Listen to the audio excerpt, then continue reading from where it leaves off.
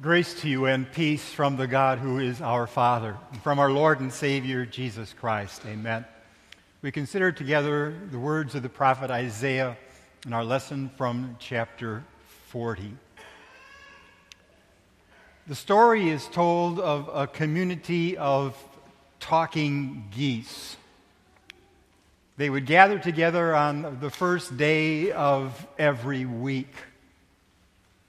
There was a wild goose who had landed in the barnyard, and that goose would address them on the wonders of flight, the amazing things that he had seen on his migrations. And he would describe to them how that was their Creator's intention for them, that they would be able to soar above the earth and get to the place where they were truly meant to live.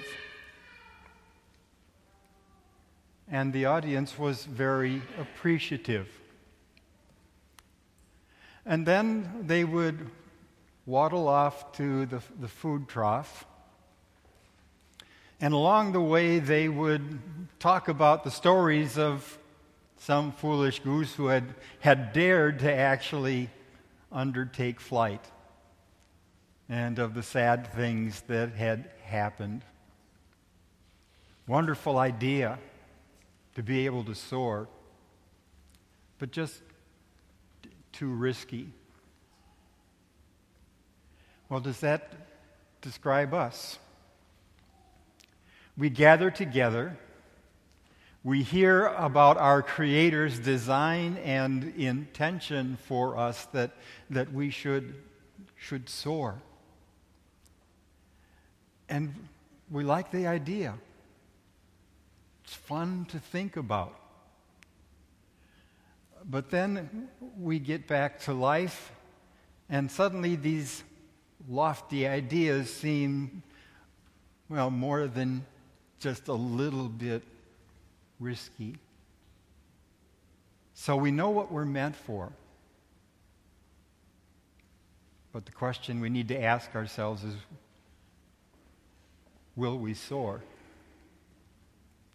Will I soar? Can I say that I am? Will you soar? I think it might be helpful to ask the question, will we soar together as a group of people? Why do you say, O Jacob, and complain, O Israel? Jacob and Israel, originally that's one person who carried two different names. And then, of course, here it's a name for an entire nation, Jacob and Israel, named after that son of Isaac. And what we know about Jacob and Israel is that they had a long history of complaining. Why do you say, O Jacob, and complain, O Israel? My way is hidden from the Lord.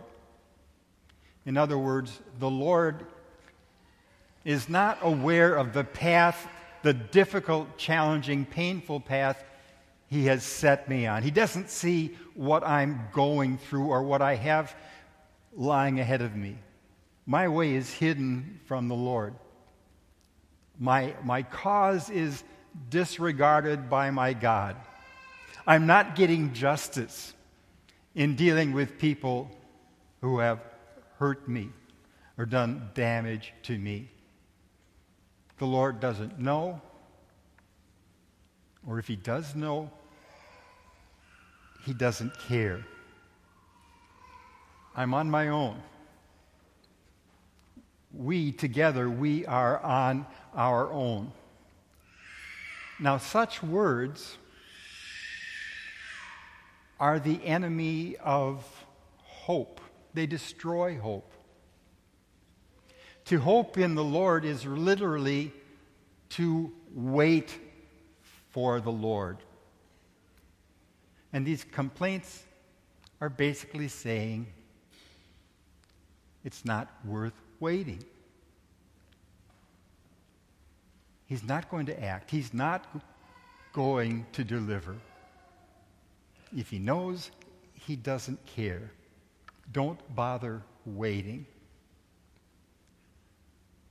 The Israelites had a long history of complaining about that situation, and their long history was a sad history of them relying on other gods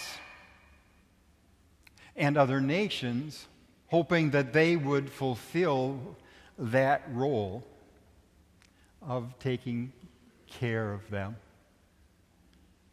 And ultimately, to confront that rebellion, the Lord removed them from the promised land. And so they found themselves in captivity in Babylon, and it would seem like they had a just basis for their complaints. Jerusalem had been destroyed, the temple itself, the reminder of God's presence with him, that was in ruins too. It seemed like their complaints were justified. Isaiah speaks for the Lord, and what he does for them is he reminds them that there are certain spiritual realities that cannot change. They cannot change because they rest in the character of the unchanging God. The God whose name says, I am that I am. I exist. I'm absolutely independent. I don't depend on anything or anyone else. I am, and I continue to be what I have promised to be.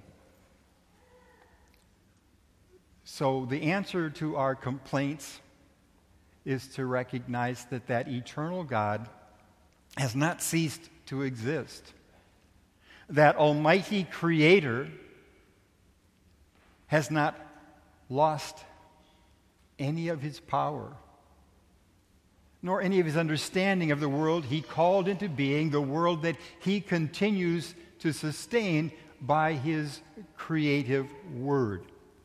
He hasn't run into anything that's beyond his knowledge or his control. So there is never a time when that eternal one will somehow become weary. And there will never be a moment where you are beyond his reach or his care. With that reality, then, there is nothing sadder than if we turn away from hope in him and look for something else to carry us through life. When we're weary in life, there are different things that we might look to. There's the commercials that promised Red Bull will give you wings. And maybe we look to things like that to give us that extra boost to deal with today and then have to deal with the bounce back. That Red Bull will give us wings. If we look at and consider the kind of things we may tend to rely on in our dealings with people or the challenges of life, the reality may be more like, have you seen those videos of Red Bull Flugtag? Where fans of Red Bull come together and they have built these airplanes. Cartoonish creations. And then they push them off of that platform, and more often than not, that airplane that they were going to rely on to soar, that pilot drops like a rock into the water. So it is with the things that we tend to rely on, thinking they're really going to carry us above all the problems and the obstacles. And we don't realize how flawed that theory really is, that we crash and we burn. But our Lord, as Isaiah reminds us, he will not grow tired or weary. and his understanding no one can fathom. Now, we might say the comfort hasn't quite come into the picture yet. If you're tired and I say to you, but hey, I never get tired. If you're confused and overwhelmed by a situation, I say to you, I never get baffled. I never get confused. There's nothing comforting there. The comfort here is that gracious thing that Lord says to those who have complained and grumbled. He reveals himself as a God who gives strength to the weary and increases the power of the weak.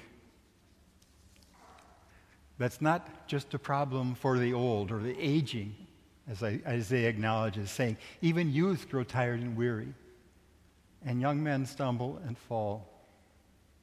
The young among us carry heavy burdens, and it often shows in the way they behave. Dealing with challenges that, at least in my youth, I never understood other carried. Learning disabilities, dysfunctional homes, and so on. Even youth grow tired and weary. Young men stumble and fall. But those who hope in the Lord will renew their strength. They will soar on wings like eagles. They will run and not grow weary. They will walk and not be faint. Now, to hope is to wait, but it's not to wait without a reason. We'll often hear people in our culture talk highly about the concept of faith or hope as though those are it's an isolated mental activity. That if you establish this attitude, then everything is going to go well. They talk about football teams playing with confidence, which is really a mistake if the talent and the scheme and whatever else isn't right. To hope is not to wait without a reason. To hope is to wait for the Lord who has given us his word, who has made promises to us, and he is faithful to all he has promised. When you see an eagle soaring in the sky, just how does that happen? What makes that possible? To be going upward without even flapping its wings. That happens because of an energy that we can't see, the energy of warm air rising.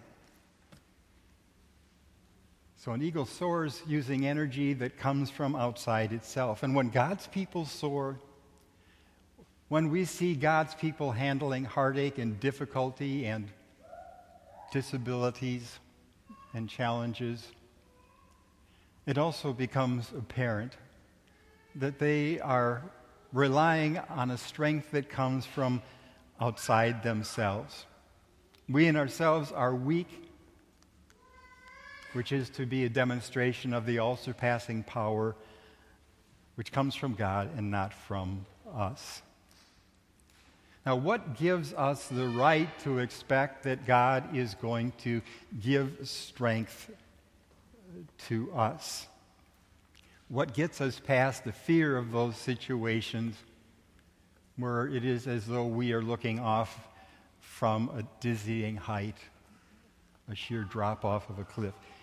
Well, we know the one who was wearied by caring, by the burden of preaching and teaching, praying and healing, but who continued to care, who knew the weight of being denied and betrayed, but still cared. You know the one who fell, who collapsed under the weight of a wooden cross, and who died under the weight of the burden of the guilt of the whole world. You know how much he who died for you wants you to live. And so we hope. We expect good things from him who died, and by dying conquered death to bring us life. That's how we know that the Lord intends to share his strength with us. I think at some point in my youth, I got the idea that the commandments were kind of like an obstacle course.